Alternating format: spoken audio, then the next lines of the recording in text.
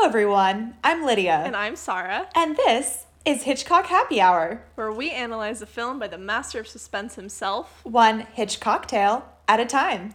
Cheers.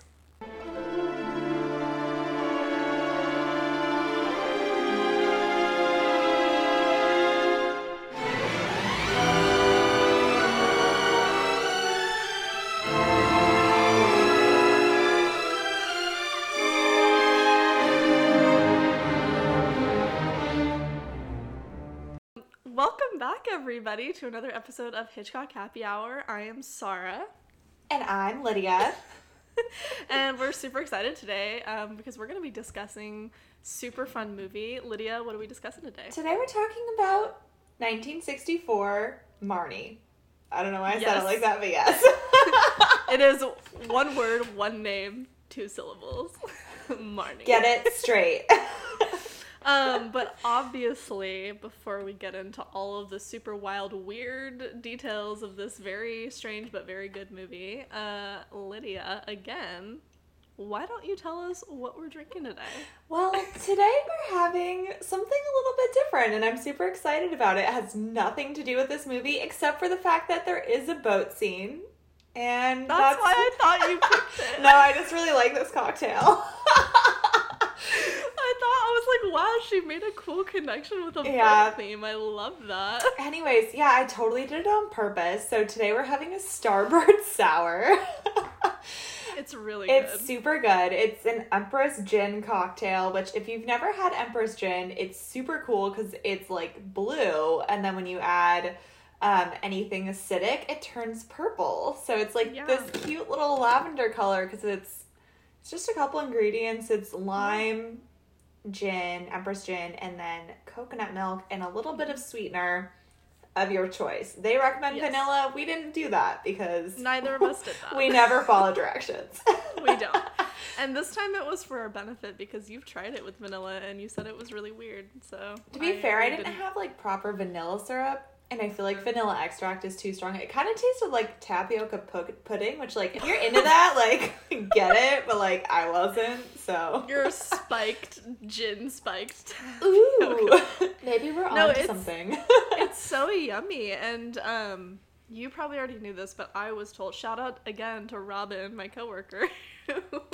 We were just Googling this gin today because she's been to this hotel. It's actually from the Empress Hotel in Victoria. Mm-hmm. And she's been here and has had like multiple cocktails at the bar. And she was telling me that the reason that it's this like indigo color is because it's made with pea blossom flower, which I think that's really cool. It's like, juniper is usually like the herb that's really forward in gin drinks, but this one I assume it has juniper in it because it's gin, but it has pea blossom flower, which you can really taste actually. No, you totally can. And if you're not like a huge gin person, I feel like this could be like a good like getting into it gin, because I would say that this one is definitely more like botanical and floral than like a London dry gin, which I feel like is where people complain about gin tasting like a Christmas tree. I don't think that's going to be a problem with this one, because this is that's refreshing. Yeah, it's definitely not the vibes. It's kind of like a tropically vibe without it being sweet, which is fun because like I love tropical drinks, but I hate sweet drinks. Well, and I like the flavors. Yeah. And now that I'm like over 25, if I have any sugary drink, I literally am like instantly hungover. So this is great. Yeah, this is great, and it's coconut milk, so it's super. It's like super refreshing. I've already downed half of my drink. Same. We just started, so buckle up, everybody. But should we get into?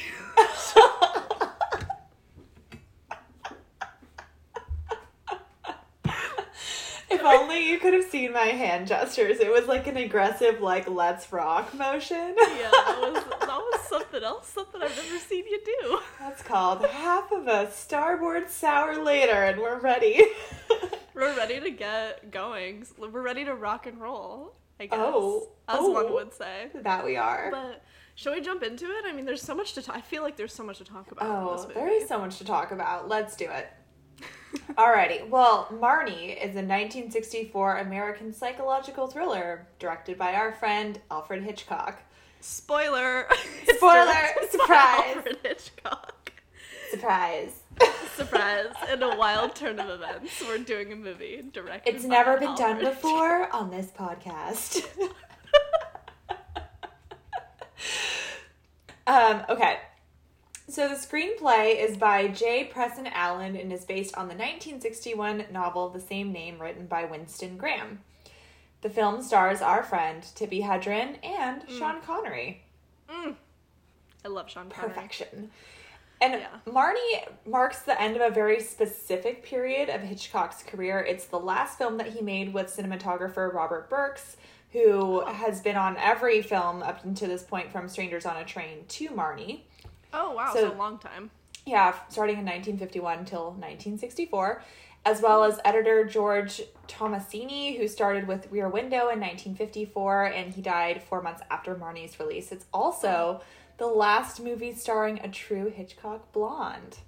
Oh, so Tippi Hedren is the last true Hitchcock blonde. Yep. Interesting. And it's also the last collaboration between Hitchcock and Bernard Herrmann. And they Oh my made, God. 7 films together, from The Trouble with Harry to Marnie. And so, in a lot of ways, this is like a pretty, it's like kind of the end of an era, I would say, for Hitchcock. And it has everything. He threw has literally everything. Everything in the it. kitchen sink is in this movie. Yeah, pretty much. And you know what's really funny? And like, obviously, I'm sure we're gonna talk about this. I'm sure you have a lot to say about it. But while I was watching this movie, I've never seen a movie where I've been like, wow, this movie didn't age well, but it's also super progressive. If that makes sense. Yeah, I agree.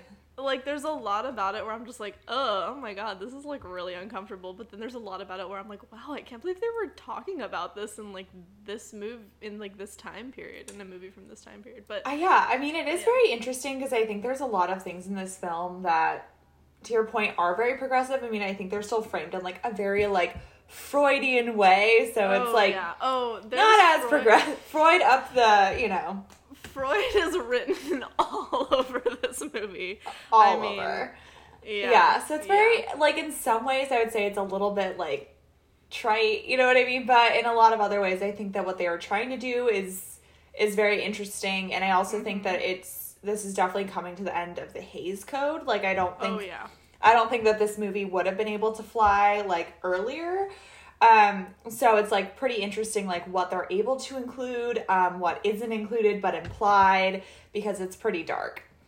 It is, and I think it's so funny, like, obviously, after we did our pretty in-depth discussion on the Hays Code, watching movies after having done all that research, you and I and people maybe that have listened can point out things in Hitchcock movies and be like, oh, that's interesting. Like, clearly this is post-Hays Code, or this is during Hays Code, and they did this because of the Hays Code, or they didn't have the Hays Code to, like, abide by anymore, so they could do these things. Yeah, totally. I mean, and I'm sure we'll get to it, but the way this movie ends is just very much like, that would not have flown in the Hays Code time. So, 100%. Yeah. I mean, pretty much everything about this movie wouldn't have flown in the Hays Code time, but, like, also specifically about the movie ending, but... it's really fascinating, and just to be clear, I actually really liked this movie. Like, I really enjoyed watching it. I thought there's some problematic stuff in it, but the subject matter and the way that they discuss it, and I think the acting performances are really good in this movie. Yeah, the acting in this film is amazing. The characters are, like, really interesting and super complex. All in all, it's a great, like, psychological thriller. But before we do dive in, we just wanted to give a little, like, trigger warning before we get too far. There is instances of sexual assault and rape, so please listen at your own discretion. Yes. Thank you for that. You're welcome. And with that, well, let's just start with the cast really quickly. So we have Tippi Hedren as our girl Margaret Marnie Edgar, Sean Connery, our favorite Brit, as Mark Rutland, Diane Baker as Lil, which... Yeah. What is that name? Like, also, who that bitch?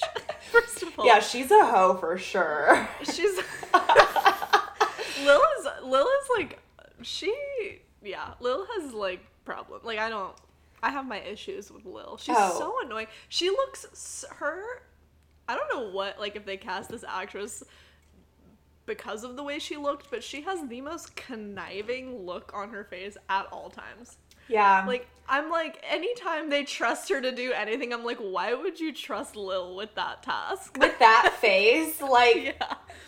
she's not hiding it well. She's not. She's also, like, actively pursuing her dead sister's widow. And she's, like, 18 and he's, like, 30. So.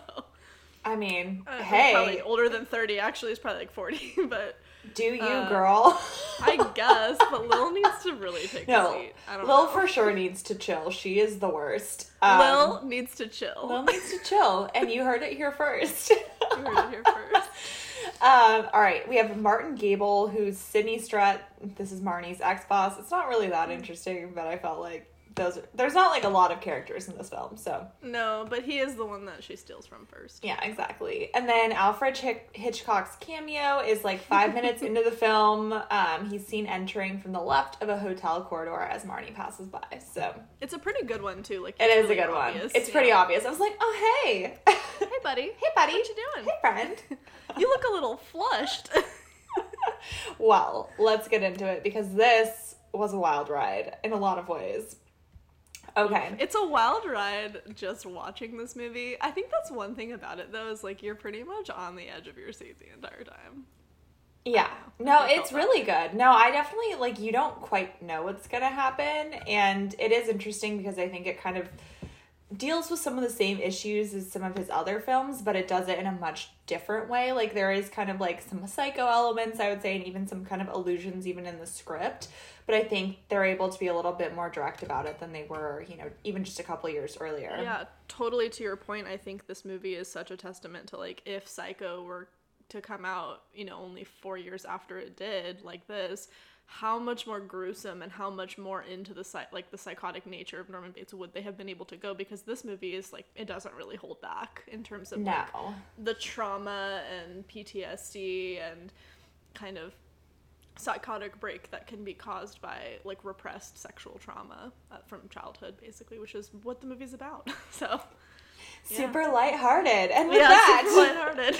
We dive into the summary. Here we go. Okay, so the movie opens as a woman with dark hair. We only see her from behind, so we don't know what her face looks like. She's carrying a suitcase along a train platform. A lot of people suggest that the purse, like, tucked under her arm is, like, presented at an angle that's, like, very suggestive of female genitalia. So that kind of just, like, sets things up, like, from the get-go. And then in the next scene, an outraged business owner, Sydney Strutt, who's played by Martin Gable, is ranting to a pair of detectives that he was cleaned out by a female employee named Marion Holland, whom he obviously hired for her looks despite her lack of professional references. So this guy, when I was watching the scene, is very reminiscent of the lecherous Texan from Oh my Psycho. God. Very, very reminiscent. Yeah, and he's presented in the same kind of way. It's like a boss or some type of benefactor of a company, like, in the beginning of the movie, who's very wealthy and, like, is just, like, talking about his misogyny, basically. Yeah, and, you know, he's only mad because he got, like, taken advantage of. You know what I mean? Yeah. He doesn't want to be made to look stupid, but he's, like, literally the world's biggest a-hole. He's the worst. Well, they point out, they're like, so you hired this woman with zero references. And he's like, look, okay, like, she didn't need references, actually, just kidding. Like, he's like, it's so funny. He's dumb. He's big dumb. He's the worst. But meanwhile, a client of his, Mark Rutland, who's played by Sean Connery, kind of overhears this conversation and says that he remembers this woman, and he wryly refers to her as the brunette with the legs. So that kind of sets it up. We still haven't seen Marnie's face. But the woman, whose real name is Marnie Edgar, is a compulsive thief and has made off with almost $10,000 stashed in the yellow purse. Fun fact, the $9,767 that she steals equates to... Wait, guess. I want you to guess how much it is. Okay, so we're in 1964, 9,700 and how much? 67. Not that it matters, because I'm not going to get it right. Yeah. Okay, so my final guess, I'm going to lock it in. My answer is $25,000. So, it... a little low, because it's actually almost $85,000. Oh, I was way off. Damn, Marnie. I mean, $10,000 is like a nice round number. I mean, you don't really... 85 grand. 85 grand, yeah. Wow. So, meanwhile, she changes her appearance. She goes from a brunette to a blonde, so that's why she's a Hitchcock blonde in this film. And she flees with the cash, journeying to a town in Virginia where she keeps her beloved horse, Forio, which, fun fact, Forion is Greek for stolen goods. So there's like a little... that's really fun. Oh, yeah. Okay, Marnie. I see you. Anyway, so he's stabled there. And she like takes him for a ride, and then she visits her mother Bernice, which like what a old timey name, Bernice, but also her mom's like the worst. The biggest bitch of all time. Worst mother. You can see why this girl has so many issues. That's when you're like, oh yes. Yeah. And she like hates the little kid that the mom like babysits. Yeah, so her mom is like she's lavishing her mom with like these expensive gifts in like an attempt to impress her and win her love. Like meanwhile, like her mom's super cold and distant and shows more affection to the neighbor girl that she babysits than to her own daughter. So you can see Marnie's like intense jealousy, which feels like kind of inappropriate, but you also like get it. And then she like has this like weird panic attack over a bouquet of red gladiolas, and her mother's insistence that decent women don't need men.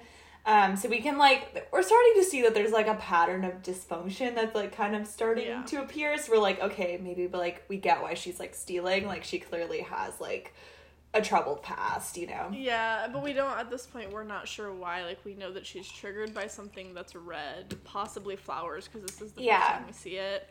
And then her mom is like extremely cold and distant to her, and super is like cold. And to the point where I think in this point Marnie's like, she says something to the effect of like, why don't you ever love me, or why didn't you ever love me, because she's seeing how much she's showing affection to the little girl that she babysits, and then her mom kind of just brushes it off and doesn't really answer the question, because the mom is like baking a pie for the little girl and all these things. We see Marnie kind of reverting back to these like behaviors of a child almost. Like she's trying to like lean on her mom's knee, and her mom's like, you're making my knee ache, like get off of me, and like, she won't touch her, and like all these things. And so you can tell at this point, like, okay, there's like, she clearly has like some issue and some trauma that we don't know what it is, but like there's something going on between Marnie and her mom that is maybe like gonna cause some problems for Marnie in the future. Oh, most definitely. Yeah, I mean, I think the acting in this scene is like 10 out of 10 too. Like it's so believable. It's so good. Yeah. Yes. Mm-hmm. You feel it. You feel like you want Marnie to get that love, you know, from her mom. Well, you do, and it's so interesting because I think we can discuss this throughout like each scene because it's a little bit different, but when you're watching this movie and really until the very end, you're kind of like, okay, Tippi Hedren is making some like weird acting choices with like random like her the way she uses like different like the way she uses different like tonal like voice changes, and the way that she kind of just like yells randomly a lot, and you're like, oh, that's kind of like weird acting. And then you think like, okay, whatever, it's like the 60s and you're equating it to just like maybe she's not the best actress, but then once you kind of get the full story, you're like, oh no, she is having childlike outbursts. Like that's the acting is actually very, very subtle and really on point throughout the movie. It's like super evolved, and it's what I wish had happened in Vertigo. Yes, I absolutely agree. And looking at this, and that's a really good point that you make, and I hadn't thought about this until right now, is what would Vertigo have looked like if someone like Tippi Hedren or Janet Leigh was playing the character, Madeline, the character in Vertigo. Yeah, because I just feel like she's able to, like, again, like, the choices she makes are noticeable enough that you as the audience are kind of like, that's a weird choice. Like, that felt uncomfortable, or that just felt like it stood out more. And you're like, that feels like maybe almost like bad acting. But then once you start to kind of unfurl the layers of this movie, then you're like, oh my God, like, she's actually really harnessing, like, this repressed trauma and like channeling how that could manifest itself. So it's like super interesting, and I think she again, like, her performance is super believable even when it's like a little bit uncomfortable or a little bit weird. It's like you still trust that, like, you still trust the process, I feel like, whereas in Vertigo, like, there were breaks where it was like you just felt uncomfortable, and like it felt like it was lacking a little bit, and I didn't feel like that with this film. I felt that way in Vertigo. I think that liked Kim Novak's performance as the blonde, like the first part of the movie when she's playing Madeline, and then in the second part when she was playing like her, like quote unquote herself. Yeah. And whose character name I don't remember, but that part I was like, okay, this kind of fell flat because you can't, like, you're not really getting the duality and the layers of the performance, whereas here you really are. I feel like you're really getting, like, and you kind of start to unfold it as the movie's unfolding it, because in the beginning you're like, oh, that's really random that she's just, like, fluctuating her tone like that. That's a weird acting choice. But then you're like, oh, no, like, this is part of the character. Like, the character's making these choices. And I think the one way that it really stands out, which I'm sure we'll get to, is that Sean Connery plays Mark Rutland, like, very consistent throughout the movie. Like, it's very, like, monotone. It's super straight. Yeah, super straight. And not in a bad way. Like, he's a fantastic actor as well and plays the character really well. But I think that with Marnie, like, the contrast of kind of Marnie's erratic behavior throughout the whole movie, you kind of like are able to unfold the story, like, a lot cleaner. Yeah, no, I agree. I think, like, his consistency and kind of his even keel really, like, allows her performance to then be, like, extra. Yeah, I love it. But yeah, in this scene with her mom, it's pretty chaotic. Like, everybody's pretty chaotic in this whole scene. Yeah, it's a wild scene. I, like, felt uncomfortable. I was like, oh, we need to leave. So. Yeah. So, anyway, so she steals this money. Time has gone by at this point, and she's constructed a new identity, Mary Taylor, and her intent is to scam another victim, essentially. So she applies for a new job at a printing company in Philadelphia, who's owned by none other than our friend Sean Connery, aka, in this film, Mark Rutland. Marky Mark. So she now has chestnut hair, so there's that. And he recognizes her as the woman who stole from Strut, but he's kind of excited by the thrill of the chase and capturing kind of this, like, attractive criminal, so he hires her. Yeah, he doesn't tell her that yeah, exactly. He keeps that to himself, but he kind of has his eyes on her and is obviously kind of aware that she'll probably try to rip him off. So he asks her to work over the weekend, and so while working overtime with him, she has a panic attack during a thunderstorm. He comforts her and then kisses her, and they start to the kind most close-up kiss I've ever seen in my time. I was like, ew. Like, also, like, huge emphasis on he kisses her. She does not kiss him back. No, she's kind of just, like, limp. And she's like in the middle of it. Well, she's having a panic attack, so it's completely inappropriate, but, I mean, it works. She calms down, I guess. I guess, yeah, or... Yeah, I don't know. It's a very uncomfortable kiss. Like, it's like the most intense thunderstorm like I've ever seen. Though, like, it shatters the window. It shatters a window. There's like a limb that like flies through. Like, it's wild. Yeah, I would also be having a panic attack probably, and I don't really have any repressed trauma from my childhood. It's the branch, Sarah. The branch. So yeah, it's a super intense thunderstorm. But anyways, during this panic attack, he kind of like learns that she suffers from these bad dreams and that there's like something going on with the color red. Like, she's seeing these colors that she's kind of talking about during this panic attack, and then when she's able to kind of come down from it, she like doesn't really remember it, but he kind of realizes that this color red can kind of be this like extreme emotional trigger for her. Yeah, he figures it out really quick. Yeah, he does, which good for him. I almost kind of wish that they like waited just like a little bit to give us, but I mean, I guess it doesn't really matter because we still don't understand why it triggers her, but yeah, I think at this point, so we know, I think at this point, if you want to think about it as like a checklist, like we know that the color red triggers her, and we know that some type of like thunderstorms trigger her, and we know based on like the fact that the first time we saw her have her thing with the color red, her mom was talking about like you don't need men. That might be some type of correlation, like something might have happened there, but we still but that's kind of fleeting unless you kind of like have seen the movie. You might not pick up on that, but at this point it's like the color red and thunderstorms we know are like big triggers for her. Absolutely. So at this point, she also robs Rutland, but he's anticipated this. So he manages to track her down, and instead of handing her over to the police, he blackmails her into marrying him, which is always the best way to start a marriage. Yeah, it is wonderful. I think like prior to this too, like I don't know what really the point of this scene was, other than maybe showing that she has robbed multiple people when they're at the horse race together, and that guy, like the random guy, comes up and is like, hey, aren't you so-and-so? And she's like, no, I don't know what you're talking about. And he's like, no, you're definitely like this woman that I've met. And she's like, no, I'm not. And then like Sean Connery's character comes over and is like, hey, like, leave her alone. She clearly doesn't know you.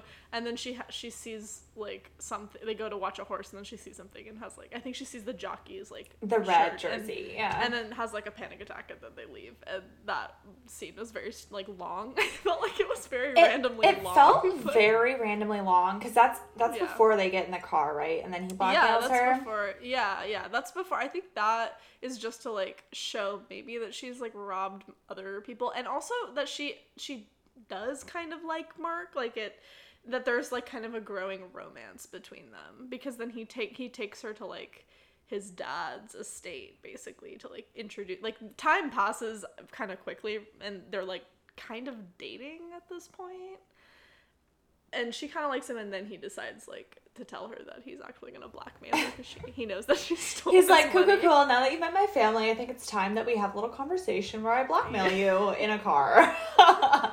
Yeah, and they stop for coffee, and then they continue the blackmail over coffee. It's so awkward. I'm just like, weird.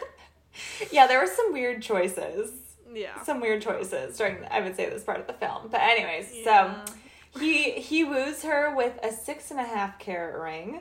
He does. Valued at $42,000 in 1964 money. So how much do you think that is in 2021 money? Well, now that I have a better gauge, so 10,000 is 85,000. So I don't know. I'm gonna say upwards of like 300 to maybe upwards of 300,000. Yeah, great guess. 350. 350.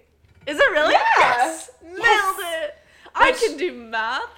You're like, I can do it. Well, good for you, because I can't, so. Quick tangent, quick sidebar. That one time that you and I were in the kitchen, and we had to, like, figure out some measurement for you for, like, a project you were doing, but neither of us had our phones, like, near us. I'm like, it's fine. We can just do, like, a times table. No. Neither of us could do it, and it was, like, a huge wake-up call. It was actually, like, super embarrassing, and I think regularly about, like, if I ever have children and, like, they need help with math, like, we're all screwed. Like, yeah, I'm having really a bad time, they're having, like, nobody's gonna have a good time. I just remember it not even being, like, a difficult number. Too. No. Like, it was like no, it wasn't. It was something in the hundreds times, like, something in the tens, and neither of us could do a times table to figure it out. Nope. We were like, we'll just go get my phone. So embarrassing. And anyways, and that's how I became an accountant, so thanks, everyone. So he bought her a $350,000 ring. Damn. Okay, Mark. I see you. Casual. A ring more than some people's homes. Anyways, so true. On their honeymoon, which takes place on a cruise ship, aka hell. He kind of finds out about how she's like very like frigid. Like she doesn't want to have like sexual relations with him.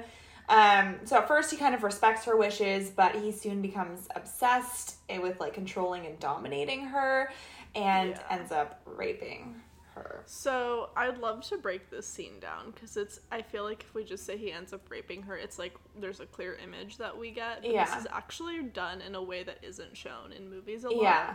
So I think so they're on this honeymoon. Mm-hmm.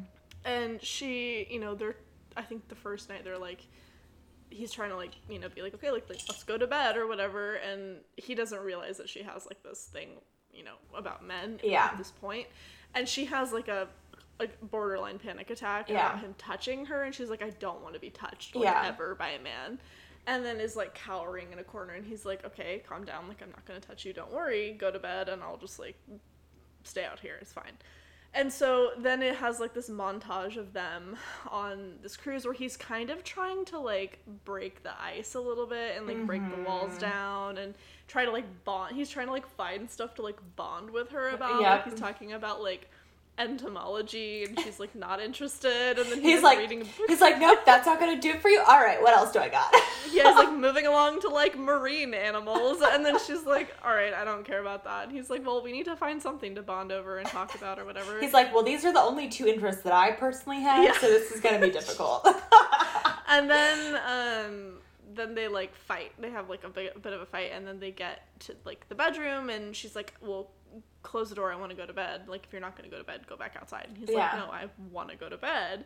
And then what happens is she's like, no, like, don't come near me. And he like rips her, he basically like tears her robe off, like she's wearing a robe, and then she freezes. Like, she gets fully frozen, like mannequin style. Yeah, I mean, you can just see her like dissociating. Like, her eyes literally just go like blank. Yeah.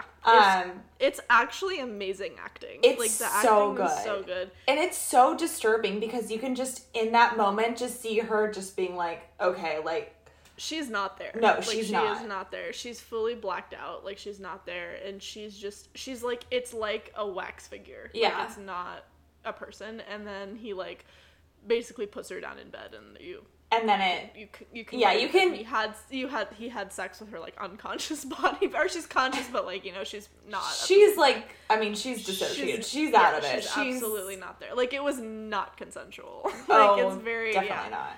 Yeah, and then he wakes up and the next morning, and he's somehow in his own bed because they have two twin beds. But he's somehow in his own bed. You know, because of the Hays Code. Hays Code, which I guess we're gonna just throw that in, I guess, for the beds. And she's like not in the room. Yeah. So then we find her, you know, he's looking around the decks for her. He's not able to find her, and she's tried to commit suicide by drowning herself in the pool. But he finds her kind of in time to resuscitate her, and she's like kind of upset about it because, you know, what he did was super wrong.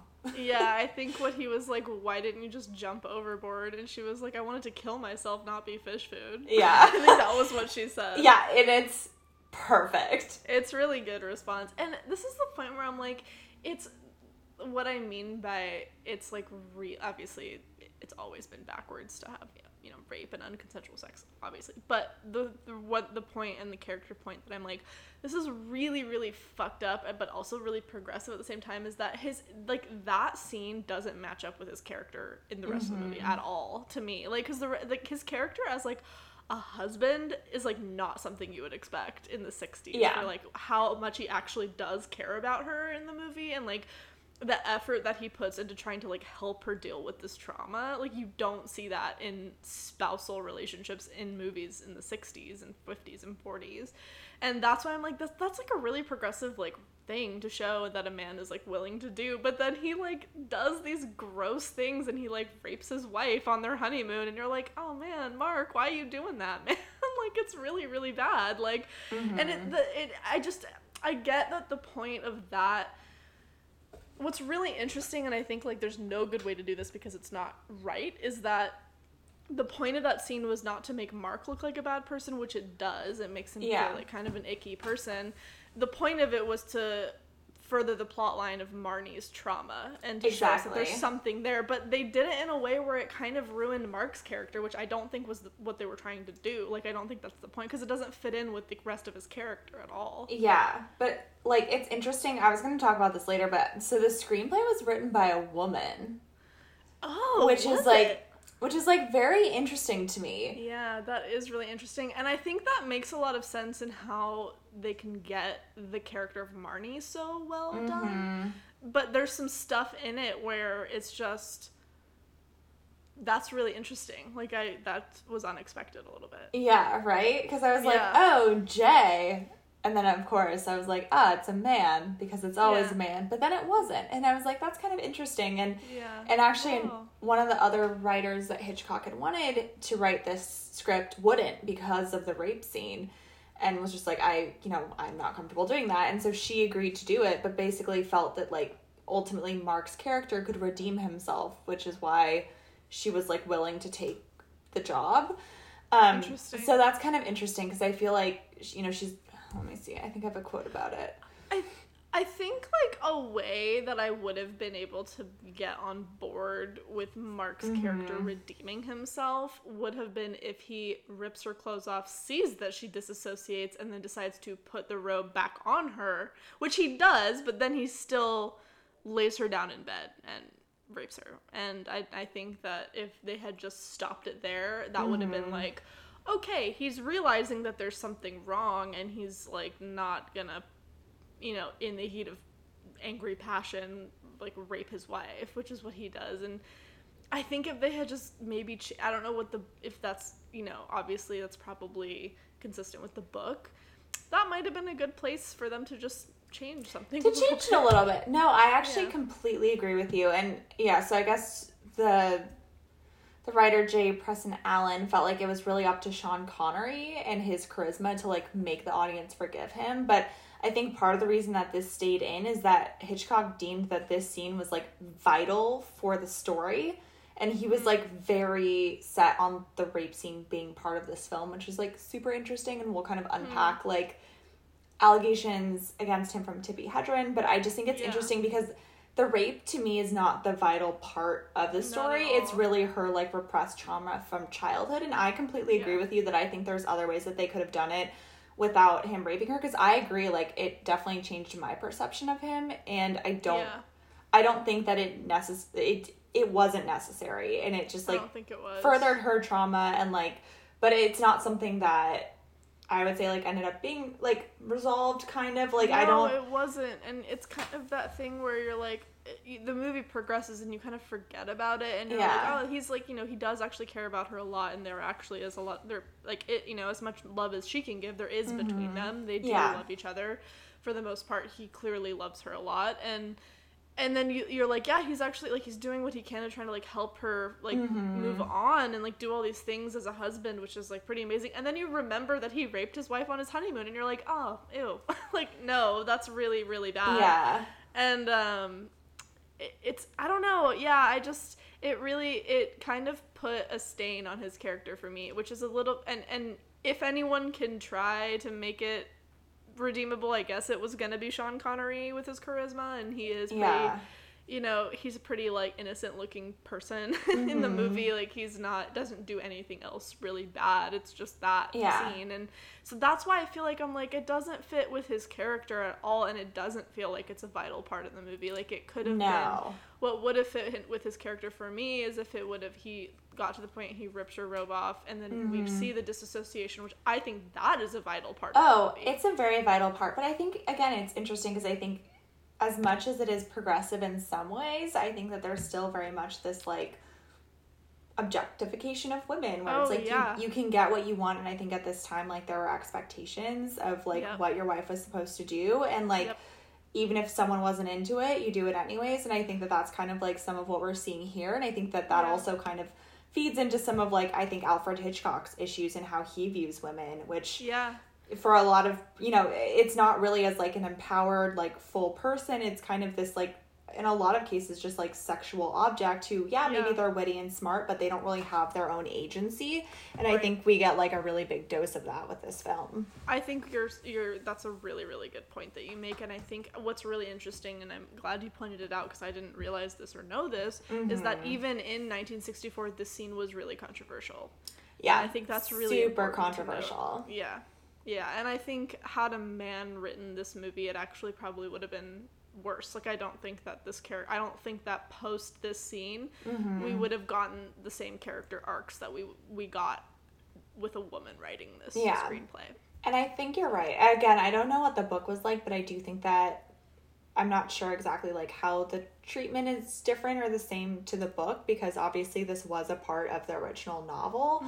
But I do think that it creates, like, very, very complicated characters, but it's not character complication that I think, like, furthers the plot in any type of way. No, and I don't think it's character complication that empowers the woman at all. Oh, no. It really just, like, traumatizes her more. Yes, it does. So. I mean, it kind of justifies, like, why she is the way she is for her. Like, she, you know, it justifies, like, that men are bad. Men are bad, and Yeah. she's acting a certain way, and it's for good reason, because even her own husband, who's someone who is, like, out to help her and have the best, best intentions for her, can still do this kind of a thing. So, yeah, I mean, take that scene with what you will, I guess, with a grain of salt watching this movie, but that is the one part of this movie where it's pretty hard to get through it and get past it, I think, in terms of feeling good about how the movie concludes and how it progresses. I will say it's still a very, very good movie, but this scene it just doesn't feel the way that they follow through with the rape. It just doesn't feel right. It doesn't feel like it clicks with the film. No, I agree. And again, I think it's so interesting that, like, Hitchcock felt like this was vital to the plot, because I don't think it is. No, I don't think it is, and I think it's like the MacGuffin, honestly. It's like the really dark, serious MacGuffin. Super dark MacGuffin. Well, I think we see this a lot in Hitchcock films, is that we see a lot of his own stuff about himself and his own life, and what we later realized the kind of person Hitchcock was. Watching his movies back, you're like, oh, he's, like, putting a lot of his own, like, fetishes and weird kind of personality traits that aren't necessarily, good in these films. In Rear Window, the voyeurism is, like, very, very associated with, like, how he treated women and how he viewed women. And also in Vertigo, how Jimmy Stewart's character, like, dresses Madeline and makes the second version of Madeline look just like the first, it's like all that stuff. And that's what Hitchcock did with his leading ladies, and that was very common. And I think, whenever we'll get to, the Tippi Hedren stuff, I think it's really important to break all that down, because that's a whole interesting conversation too. But I think, you're right, this is a very big dose of, like, not the best moment of female empowerment that we see pretty common in Hitchcock films, for sure. Yeah, this one is, like, not for women. No, it is not. Not for women at all. No.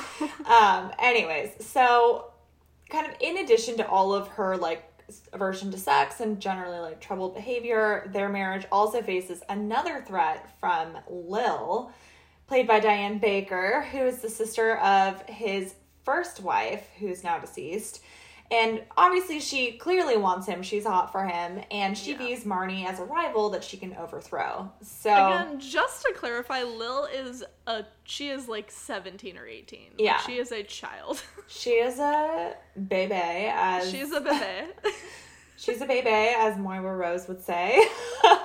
Shout out. Yeah, she is not an adult. Like, she is 100%. It kind of immature. It kind of reminds me of In To Catch a Thief, like the French girl. Yeah, which is so uncomfortable. It's clearly it's a trope that he, like, has a few times in his movies, but it's just super uncomfortable. And again, like, there's a lot of, like, older guys getting, like, a lot of attention from, like, very young girls, and I'm not a fan of it. Yeah, we don't like that at all. It's really, really gross. Yeah, it's uncomfortable. We need to shut that shit down. So anyways, one day Lil is kind of eavesdropping on a conversation between Marnie and Mark, and she kind of overhears that Mark has bought Strut's silence by paying off the money that Marnie stole. Mm-hmm. So Lil invites Strut to a party at the house because she's a little bee. I will say, though, Mark is really dumb, because Mark is so has in a book. So Lil is, like, snooping around Mark's room at one point, and Mark, in a book, like, in just, like, a notebook that she looks through, has just a loose sheet of paper with this checklist on it, and the checklist is really incriminating for Mark. It's super incriminating. It's like pay off Strut, check. Check. I was like get money for 6-carat ring, like whatever. Oh my god, it's so stupid. I'm just like, Mark, bro, like, what are you doing? Your, like, or deceased wife's, like, sister is crazy and, like, mischievous. Like, why are you having this, like, loose incriminating paper around? But also, why do you love checklists so much, Mark? Like, when something should or should not go on the checklist. Like, yeah, keep that shit in your head, Mark. I don't think you're gonna forget to pay off your wife's, like, stolen $10,000. Yeah, I'm sure that's top of mind for you. I mean, I'm, like, a checklist person, and I admit, like, I'll put things on the checklist that I've already done because I want to check it off and feel accomplished. That is not one of the things that you put on the checklist, Mark. No, Mark. Come on, Mark. Get your shit together, Mark. Get your checklist game together. Anyways, so yeah, Mark is like straight up just super dumb. And at this point, like, Lil is just very intrigued. She listens in on a conversation between Marnie and her mom. Marnie had previously lied to Mark and said that her mom was dead. And Lil overhears Marnie having a conversation with her mom, basically saying like she's going to bring her money and stuff like that, send it to the P.O. box. And so Lil tells Mark, and she's just trying to like drive a wedge in their marriage and just be an absolute B. We hate her. Yeah, she's a huge B. Big B energy, for sure. And Mark then hires a private detective to, like, figure out if there is, in fact, a mother that was hidden from him. Mm-hmm. And then, yeah. But, yeah, so Lil invites Strut to a party at the house. And Strut recognizes Marnie, who outfoxed and humiliated him, and he, like, grudgingly kind of keeps it quiet when Rutland threatens to take his business elsewhere and kind of convinces and said, like, I'll convince my clients to do the same. So it's, yeah. Yeah, Mark is blackmailing literally everybody left and right. he's like, wait, gotta put it on the checklist. He's like, okay, blacklist Rutland. Blackmailed Strut. A blackmailed Strut, he is Blackmailed Rutland. Marnie into marrying me. Check. Like, read book on entomology. Check. He's like, learn more about wild animals. Also check. He's like, wait, she's gonna love this fact I just found. Yeah, oh my god. Learn about sexual perversions of female criminals. Check. Check. That is literally a book he was reading. And I'm sure we'll get to that later, but I had to point just had it to out. throw it out there. Of course he was. Yeah. Anyways, so meanwhile, Marnie takes out Forio, who's her horse, out on his first fox hunt, as the hounds kind of descend upon the fox with this, like, snarling pack, which is, like, not super cute. Marnie sees this bright red jacket on one of the hunters and gets, like, it's a very, like, violent scene. Anyways, so she definitely goes into one of her, like, blackout trances. Her blackout trances. So the color triggers her, and she, like, charges away from the woods. Like, she's clearly super out of it, like, just not even paying attention to what's going on. She loses control of the horse and, like, can't rein him in. He's, like, heading for this high stone wall. The horse breaks its front really legs. sad, and they show it, and it's, like, really it's, like, sad. Awful. It's, like, yeah. Forio. The scene is insane. Yeah, and then you're like, Marnie gets, like, catapulted from the horse. I don't really care. I'm, like, more we don't concerned care. About the horse. We care about Forio. We are Team Forio here. We're Team Forio, for sure. Whoever wrote this clearly hates horses because this was just, like, animal cruel abuse. Animal abuse. So he breaks his legs on the wall. Yeah, it's really sad. And then is, like, really writhing in pain, so she has to shoot him. Which, like, obviously as someone who's already, like, pretty triggered at this point, like, this just kind of takes her, like, over the edge at this point. And this is a really interesting moment because Lil shows up in, like, in a moment of compassion randomly and is like, let me do that. Like, I'm not gonna let you do that. And then Marnie grabs the gun and just straight up shoots Forio herself. Yeah. And it's really, really intense. The scene is really intense. It's super intense. I will say, like, something, sorry to cut you off, but one thing that I wanted to point out that I don't think we've pointed out yet is that the way throughout this movie they cut with, like, really violent music to complete silence is really jarring. It's super disorienting. Yeah, it's really disorienting. It's really, really good. It's really well done. And the Marnie theme, like, her theme is really, really beautiful, but it's so loud, and then it just will cut to, like, random complete silence for a long time. And the silence is, like, deafening. It's really intense. Yeah. It's super uncomfortable, so you're sitting there to kind of stew with it. And that happens during this scene, which makes it extra uncomfortable and disturbing. Yes, indeed. Yes, indeed. So, anyways, she shoots the horse, still armed with a gun. She heads to the safe, and she's kind of going to just do, like, her normal, like, modus operandi. She's going to steal from him and run away. But is she kind of, like, in a blackout still? That's kind of the vibe that I got. Because it's, like, this weird cut with, like, the money and then her. But I think it's also showing that, like, because she already owns it, like, she's okay, because the way I got it was like, she already, like, she, like, cares about Mark and that's coming through and so she can't steal his money, but you're saying it's because it's already hers. Yeah, I feel like it's... We interpreted that scene differently. That's yeah, I kind of took it as, like, because they're married, like, obviously the wealth is shared, like, it's not, like, satisfying to her to steal from some, like, you know what I mean? Because now it's like, different because she finally has, like, ownership. But in a lot of ways, like, she's unsatisfied because now it doesn't have, like, the same thrill because, like, it's hers. Wow. So what we're saying here is I'm a romantic and you are hollow. I mean, you're not wrong. Because the way that I interpreted that was that her conscience was, like, coming in as, like this was the way that we were going to we as an audience were going to figure out that she actually does have feelings for Mark. Oh. Is that she couldn't steal his money. Like, she couldn't bring herself to steal his money. That's much more lovely. Well, no, that's very interesting that we interpreted that scene differently. That's very, very fascinating. And I think you're right. Like, I think that is actually might be the reason that she can't steal the money. Well, audience, we will leave it up to you. You tell us what you think. We're curious. But yeah, I'm very curious what other people would think about that. But the scene is really an interesting, like, how she plays this internal conflict of, like, her trying to take this money but, like, physically not able to take this money. It's very interesting the way that she plays it. Yeah, I mean, again, really interesting choices. What I wish we had had in Vertigo, because she takes it there. Like, she goes places in this performance. Yeah, she definitely does not hold back, Tippi.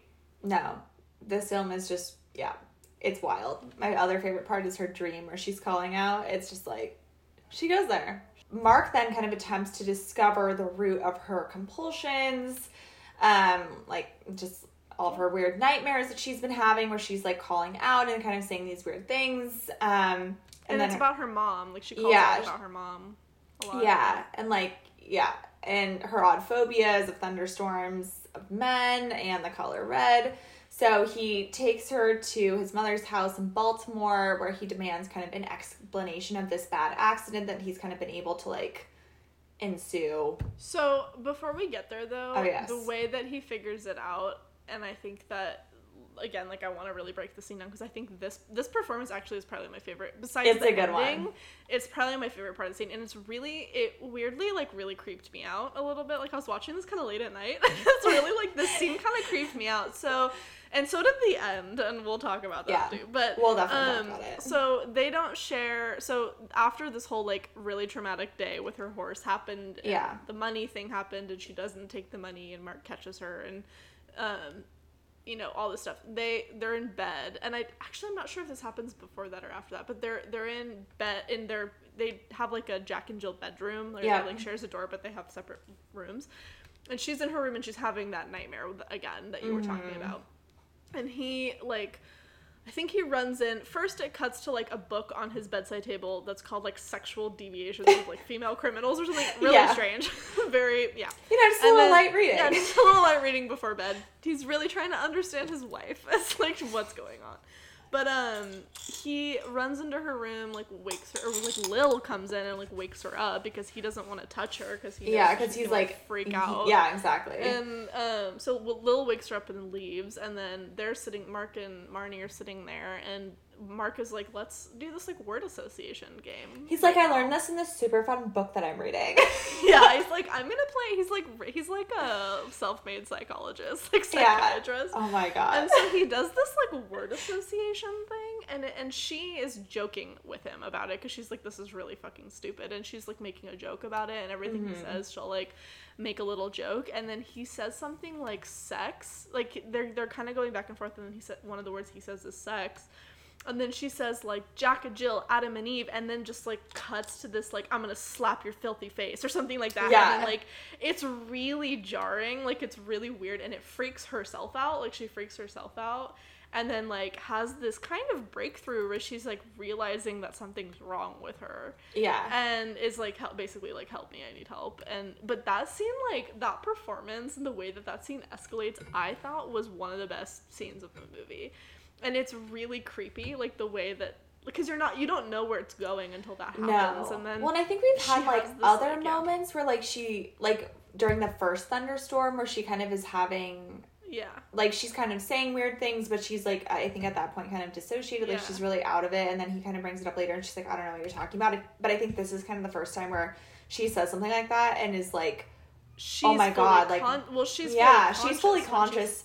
And she's like, what's going on? Like, that's really weird. Like, where did that even come from? And that's where we're like, oh, something's like, yeah, because the other repressed. times when he's tries to like bring it up, like you can tell she doesn't want to talk about it, but she also, I think it freaks her out because she doesn't know what he's talking about. Because I don't think she's realizing that she's having these like kind of blackouts or these disassociation moments. Yeah. And this one is really weird because she's super manic when she's playing this game with him and is like kind of making a joke about it, and then fully like has this really sharp turn to this like really dark place, and she's fully conscious when she does it, and it really freaks her out.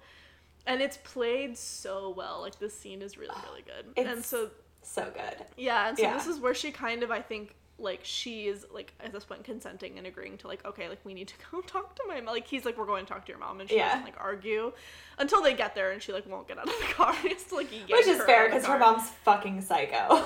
Yeah. And, there's, it's fully raining. It's, like, full-blown thunderstorm. So, you know, she's already a little triggered, because it's a thunderstorm, and, God, this scene is so good. It's so intense. So it's really intense. It's one of the best acting like scenes I've seen in a long time. Yeah, it's amazing. So basically, he kind of demands an explanation of like the bad accident that Bernice suffered. He has like been able to get a hold of reports, like police reports. He knows what happened. He knows what happens, but he's trying to get Marnie. He's trying to get Marnie to like kind of relive the memory and like process it. I think he's trying to get her. Yeah, I think she's fully suppressed it. So I think in order, like, he can't just tell her. I think she has to remember it. I think exactly. For her to like move forward, like deal with it, she has to fully remember it herself. Yeah. And so he basically does it in a way where he tries to get her to like relive it and then relive have her the experience. Mom like kind of confirm. And like finally kind of come clean about this. What happened, that she's like also very much part of the reason Marnie is she never let Marnie like process this properly. Sure. Because I think part of it is probably because she hadn't processed it. It's like it's generational trauma at this point. So and it's also generational differences in how it's dealt with. Like, mom fully suppressed it, but in a way where she's like outwardly like a functioning person, but clearly she like can't touch her own daughter. Like, she can't even like give her own daughter affection. Yeah, well, and I think it's like, well, anyways, we'll get into it. So basically, like, he knows that the mom was making her living as a prostitute, and some of her clientele were, like, sailors who were frequenting Baltimore shipyards. So Marnie ends up reliving the night when she was 6 years old, and one of her mother's clients approached Marnie as she cowered on the sofa, frightened by thunderstorms. Bernice, like, reacts to the sight of this drunken sailor caressing her daughter by attacking him frantically. Yeah, he's basically, I don't think they're allowed to show this, but I think the implication is that he's, like, molesting her. Yeah. And she's, like, terrified. And so, Marnie sees... mom. Marnie sees the mom, like, struggling with this man. She goes to help her mom and strikes him on the head with a fireplace poker and kills him. There's blood just, like, everywhere.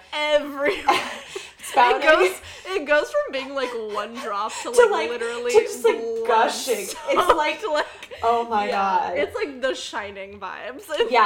In this apartment. Wild. And there's just, what they could not show in Psycho is on full display here, because there is just blood literally fucking everywhere. And also, we didn't say this, for people that haven't seen this movie, is in color. It's filmed in Technicolor. So the blood, not only is in color, it's in Technicolor. The blood is bright fucking red. Very red. I was like, this is a lot. Yeah, it's a lot. So he's like wearing this white uniform, but there's just blood fucking everywhere. So now that's the other thing, is like white. Like something white like also freaked her out, I think, too, at one point. Like a white coat or she would say in the dream like the man in white or something. Like, don't touch my mom, like the man in white or something like that. I remember that because it was a sailor's outfit, I remember. Yeah, like, so it all comes full circle. Anyways. Full circle. So at this point, Bernice explains that she became pregnant with Marnie as a teen after she'd kind of been... So this is also super fucked up. So she had been lured into having sex by the promise of her date's basketball sweater, which... Yeah, she's like, I got the basketball sweater, but I also got fucking you, Marnie. And so that you can tell Marnie was an accident, basically. Yeah, basically. And, like, yeah. she was, and I think this is interesting because it's like she wanted something from men and had to use sex to get it. And I think that that's kind of the beginning of, like, her issues with men and, like, feeling like, you know, everybody's just kind of using each other, because I think that's obviously, like, what was modeled for her. And this was very much like almost like an exchange of goods. Like, she got what she wanted, which was this jacket, and this guy got what he wanted. And so I think she kind of was able to, like, you know, justify it as, like, you know, not something out of love or not something out of, like, feelings. It's just, it's like a financial exchange kind of thing. Yep. Right. Anyways, so...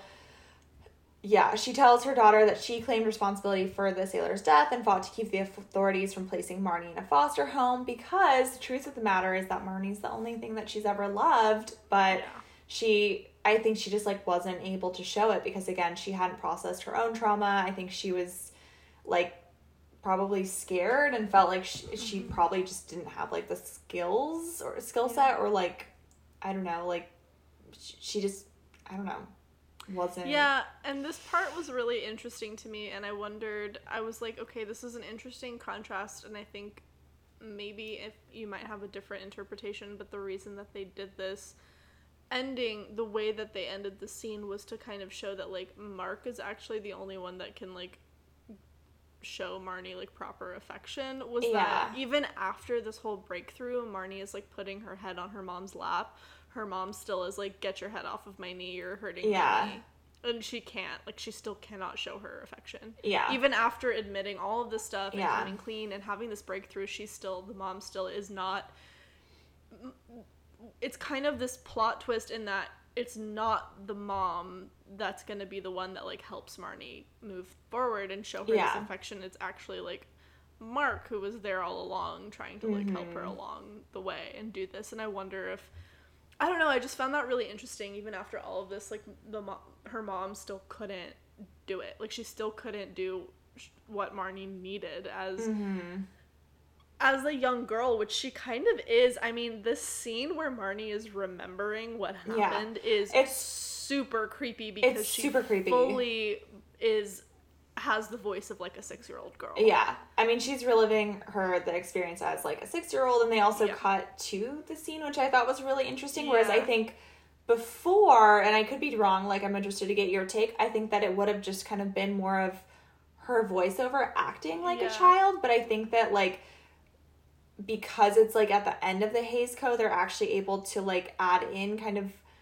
more of the, like, flashback piece, and it's interesting, like, the juxtaposition, because it's, like, her and then cutting to, like, scenes from that night, whereas don't you think, like, before, and I think we kind of saw this at the end of Psycho, where he kind of dissociates and is acting weird, but, like, they can't show anything more than that, and I feel like with this they were kind of able to, like, realize it in a way that they couldn't before. I think you're so right. I totally agree in that, like, when you look at Psycho, which is only 4 years before this movie came out, but still Hays Code is being, like, pretty much enforced in terms of, not in terms of violence as much, but I think in terms of, like, showing, like, sexual aspects of film or any type of theme that had to do with any type of, like, sex or psychological perversion, quote unquote, or whatever. And in Psycho, what they do at the end is they have that voiceover where it's, like, it's just cut, like, close up on Norman, and it's, like, him as his mom, like, doing that voiceover, which I think works really well for that movie because it makes that scene like, really creepy. But I think what we would have gotten had this movie, Marnie, come out, you know, a few years prior, if Hays Code had required them to change, is just a full close-up of Marnie having this, like, full-blown psychotic breakthrough as a 6-year-old.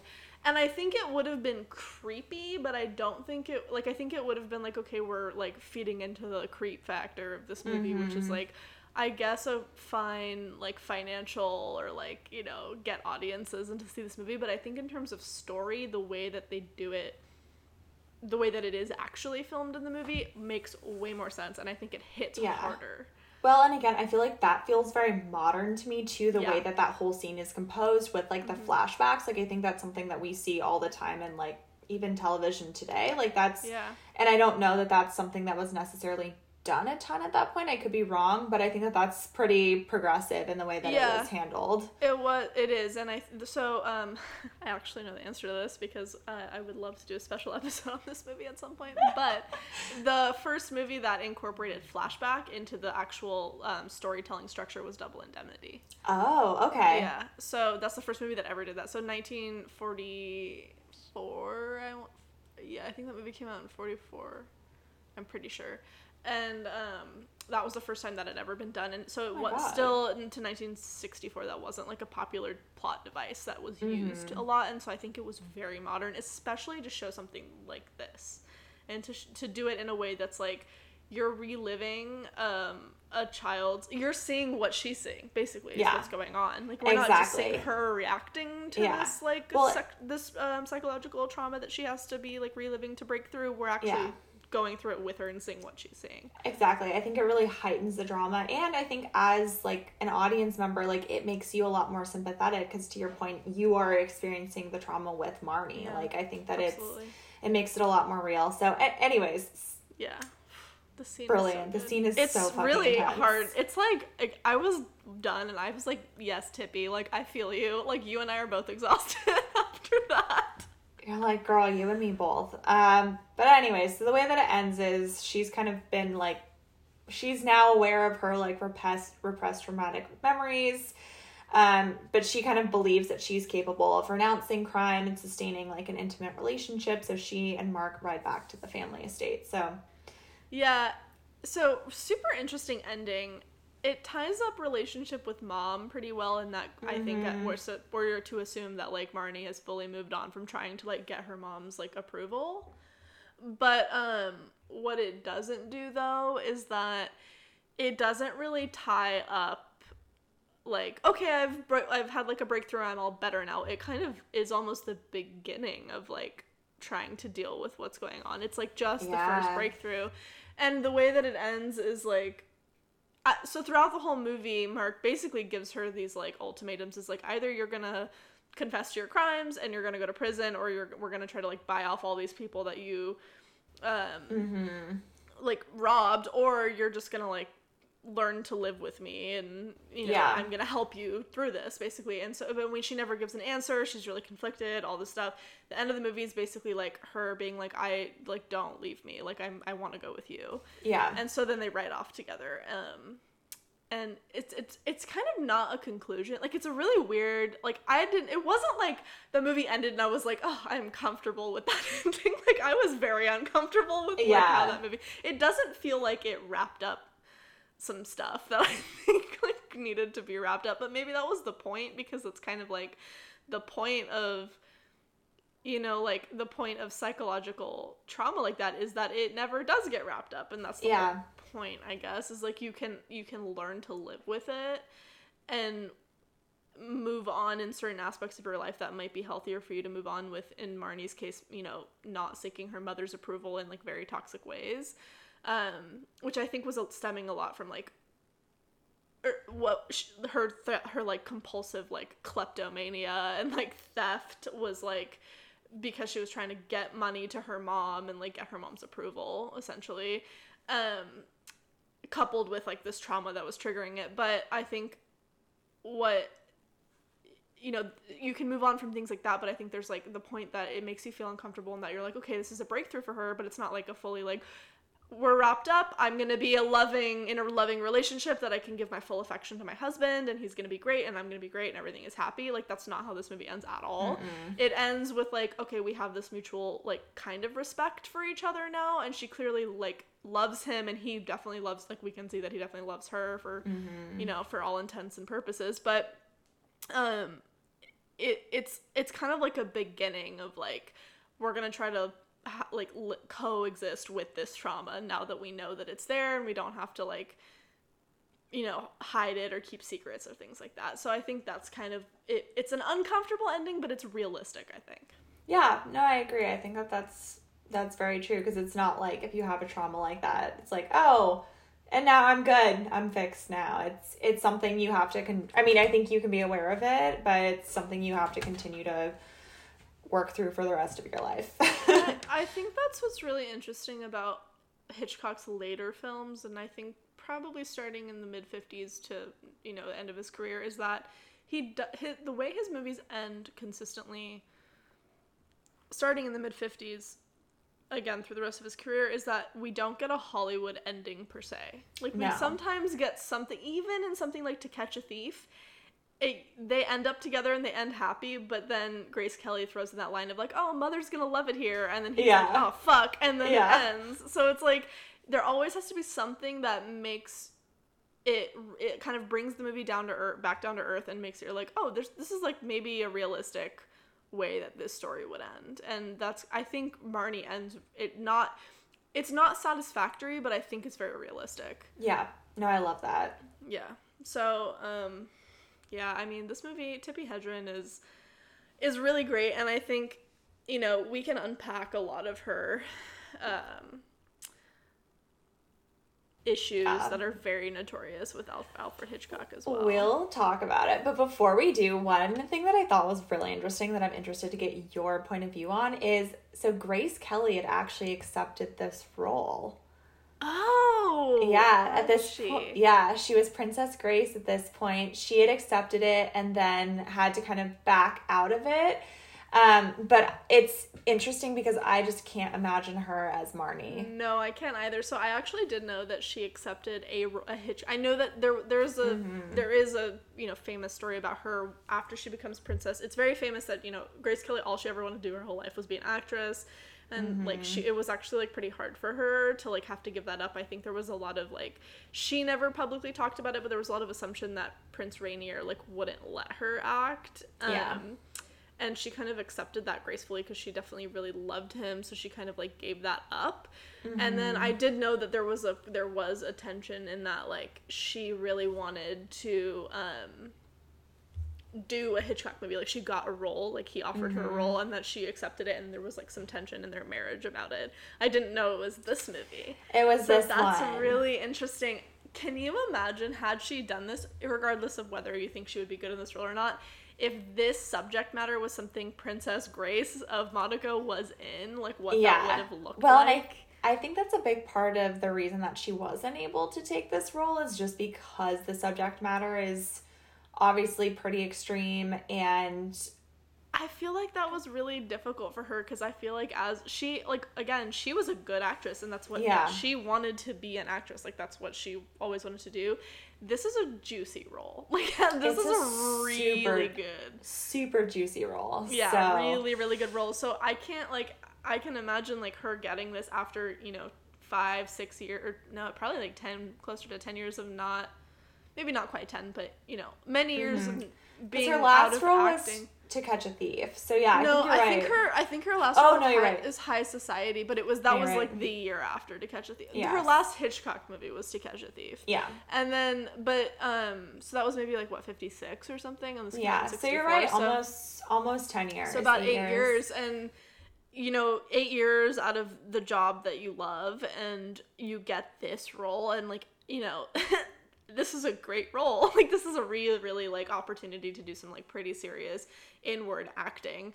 I think that she could have pulled it off. I don't think that she would have been able to tap into this, like, really raw, internal, complex, like, flawed trauma that Tippi Hedren was able to tap into. Yeah. I could see Janet Leigh doing this role. I can too. Almost as well. Again, it's really, hard for me, though, to see someone other than Tippi Hedren doing this. I think she's very underrated as an actress. I was actually trying to look up her, everybody knows her, but she's literally only famous for Birds and this movie. Like, I was looking up her filmography, and, like, she hasn't really done much.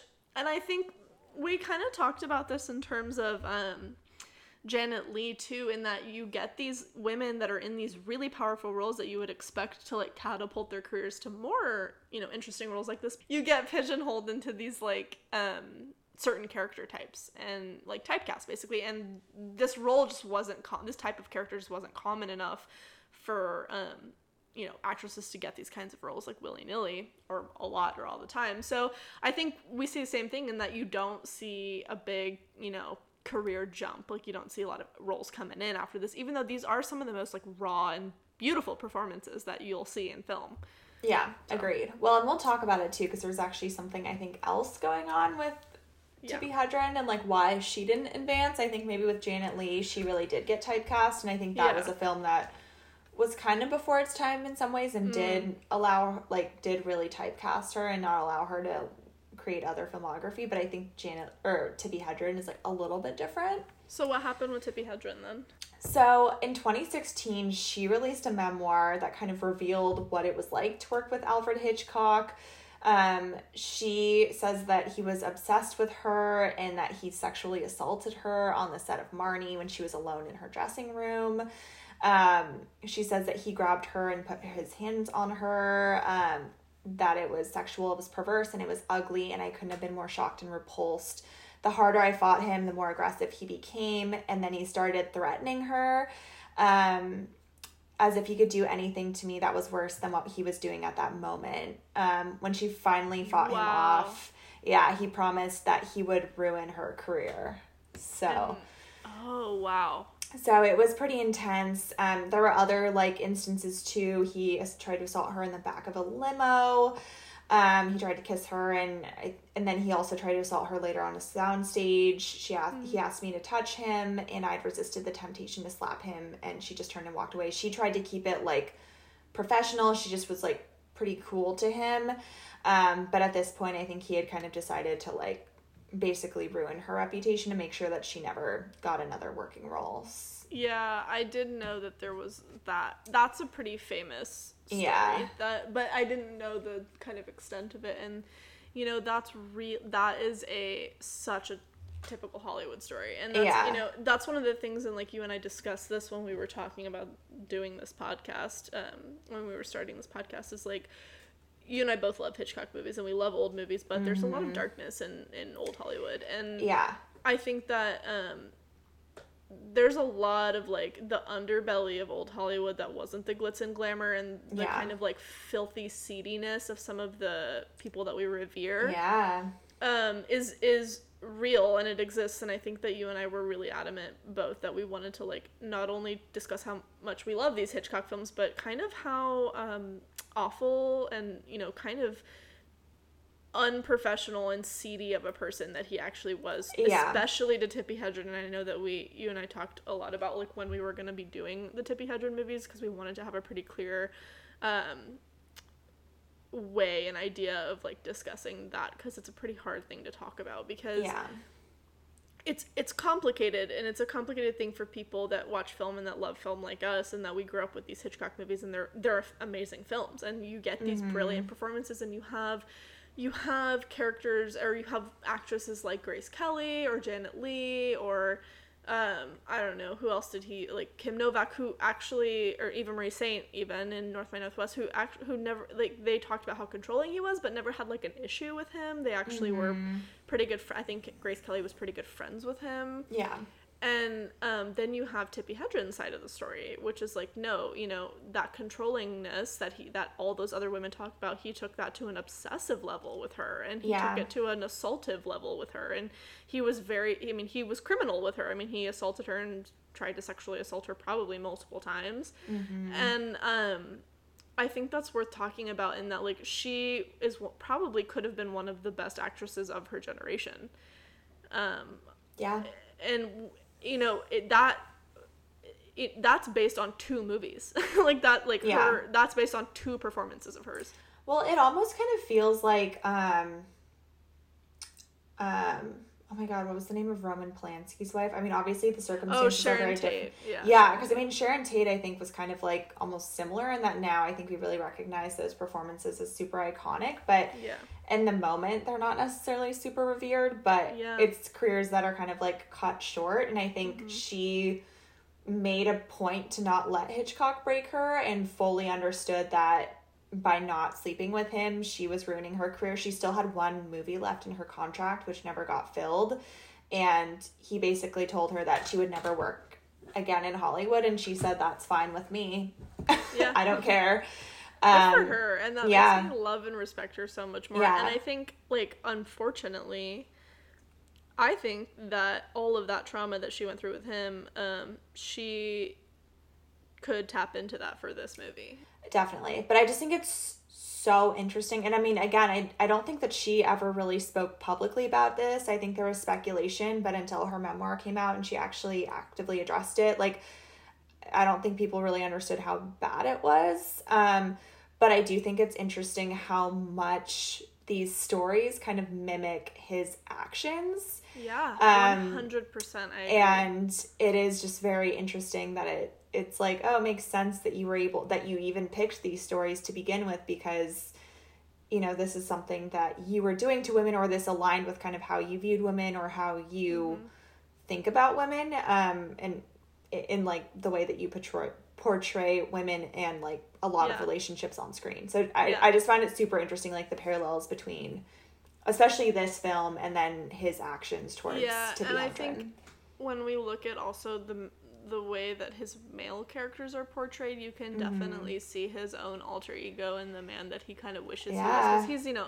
like not an attractive fatter man, and all of his leading men are these like dashing, romantic, like very suave, and I think kind of character a lot of times we kind of allow it, or it feels okay because they are attractive, but the behavior that they are portraying is lecherous in a lot of ways, and it's really it's really derogatory and like frankly abusive towards women, but because they're beautiful, it's like we kind of, or there's, you know, enough. I think he does a good job too, and the writers maybe that he chooses to, of like, even in this role, giving Sean Connery enough good points that we still kind of like him at the end of the day. Even though he did something that was really, you know what I mean? But it is interesting. No, 100%. The rape is the only thing he does that is bad. Yeah. But it is so bad that it's hard. It's even Sean Connery, and I think that was very specific casting, because they knew that was going to be a problem, and a thing that people were going to have like a hard time moving past. He was cast for that reason, but even with him cast in that role, it's like, it's still, you can kind of get there in the end, but you still are kind of like, why did he do that? Like, even when she's asleep and having her nightmare, he won't touch her because he's worried she's gonna freak out, but then earlier he raped her. It doesn't make sense at all. So, I mean, it's a really interesting point that you made earlier, that Hitchcock thought this scene was super vital, the rape scene was super vital, because I completely disagree. I think it actually is a weak point in the movie, to be honest. I think it could have been handled differently. Yeah, I completely agree. Yeah, I think the conversation about Tippi Hedren is one that should be discussed a little bit more, because it was one of the original, like, her speaking out coincides with like the Me Too movement. Her memoir, I think, coincides with the Me Too movement, and clearly that behavior in Hollywood, not uncommon. When Hitchcock was doing that was very common, especially in the studio system with studio heads. Super, super common situation.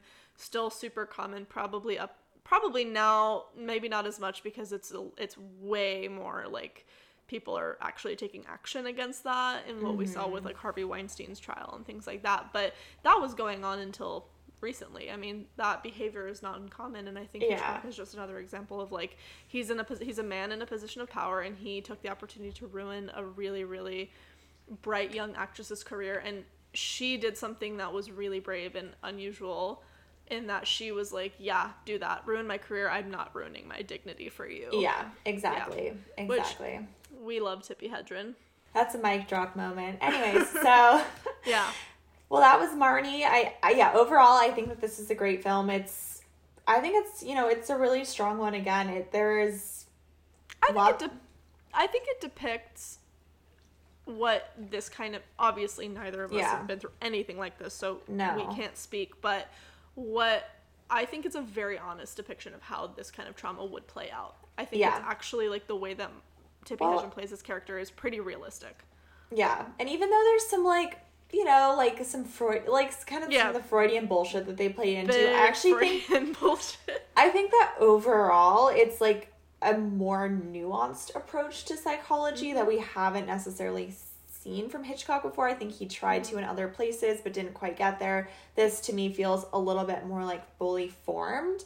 And I think again, amazing performances, and overall just, a really interesting film, especially knowing like the context with Tippi Hedren. I think that it's just fascinating. Yeah, I totally agree. Well, I think that's a great place to end it. There you have it. Yeah, so we love this movie. I actually really like this movie a lot. I hadn't seen it in a long time. I think I've only seen part of it too, so it was really nice to rewatch it. I really enjoyed rewatching it. But I think kind of on that note, and I think there's just so much more to discuss about Tippi Hedren. So next week, I think it would be a great idea for us to discuss Birds. The Birds. The Birds. The first Hitchcock movie I have ever seen. And I have not seen it since. I watched it when I was like 10, so I'm really excited to revisit it. Well, as someone who watched it somewhat recently, the end is like very disappointing, but the rest of it's pretty good. I don't remember the end. I'm very excited to rewatch it, so it'll be fun. And yeah, we're gonna watch Birds. And again, double shout out to Robin. She found a great cocktail for us. It's called The Raven. So. Oh my god! Yes, I can't wait. Yeah, well, and it includes a lot of the weird liqueurs that we have already purchased. Oh wow! Even better. Sarah, I found a cocktail that had like a violet liqueur, and I was like, no, we can't. We have too many weird ones. We can. But I was like, maybe let's work through like 10 of the other weird liqueurs that we got, and then yeah, we'll come I back. have a lot of blue curacao that I need to like get through. There's only so many Mai Tais a person can drink. No, drink more Mai Tais. Oh my god, the Amaro is like what's hard for me because it's so strong on its own that I'm like, I don't know what to make this with. Like, we'll have to look up like some Amaro cocktails. I'm like, should I just drink it straight as like a nightcap before bed? Like, is I that don't a really thing you know. can do? Yeah, I'm it sure. is. Amaro Okay. is like a thing people would just drink like by itself. So all right, well maybe it's I'll do very that tonight. strong. I don't know. Yeah, maybe, I don't know. I don't know if that's a vibe, but you do you.